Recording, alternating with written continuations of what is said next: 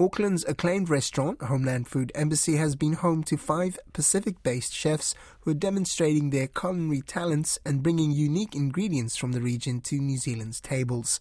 Organisers behind the Kai Pacifica Festival say it's a celebration of Pacific cuisine, and they are hopeful the event will create new markets and attract visitors to the region. Susanna Suisuiki reports. Pacific Trade and Invest New Zealand's Commissioner Glynis Miller says the festival is an avenue to elevate tourism in the Pacific, especially with COVID restrictions easing in most countries. National tourism authorities or those responsible for tourism are talking about diversification, are talking about different types of tourism from your mainstream tourists. So we think culinary tourism would be a good way to promote the Pacific Island countries. Ni Vanuatu chef Leone Vusilai says the event will benefit rural communities in the Pacific region. Leone says he's proud to represent his home country and the people behind the locally grown food products. Every time you buy a local spice or a rum, you are helping a farmer inside the rural communities of Vanuatu, so the economy goes directly into the rural communities of Vanuatu, and this is something that I'm most proud of. Cook Island chef Rangi Mitaere Johnson says with Pacific ingredients gaining more recognition overseas, she hopes communities in the region incorporate more of their own produce in their local cuisine. Yeah, I'll be taking back some of the flavours, food and flavours that some of the other people have brought to the table, and just encouraging people to utilise more of the local things that we sort of take for granted, just little things like pawpaws falling on the ground. Yeah, utilise them a little bit more.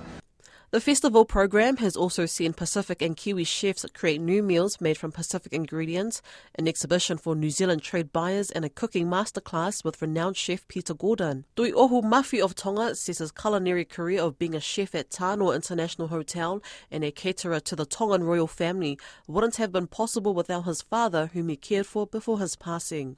Actually, I looked after my father for how many years? He was sickly, and the way I try to make something for his appetite to at least take something daily. So, and after he passed away, I realized maybe this is my call. Born to an Italian father and Samoan mother, Dora Rossi says food is greatly cherished in both of her cultures and that it was inevitable that she would carry on her parents' legacy of running their family restaurant. I was kind of born into it as my mother and father had a restaurant in New Zealand when I was little, so food is a really huge part of our culture and both cultures, and food, you do everything around the table, whether you're Italian or Samoan, all the decisions are made around the table, and food is really a medium.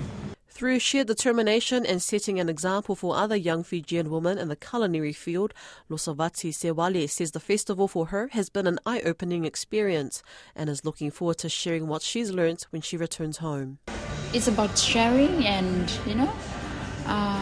and knowing each other, learn from each other's culture. Yeah, different kind of presentation and how they plate their food. Yeah, and working with the New Zealand chef yesterday was amazing. To check out some of the updates from the Kai Pacifica Festival, head over to the Pacific Trade Invest New Zealand Facebook page.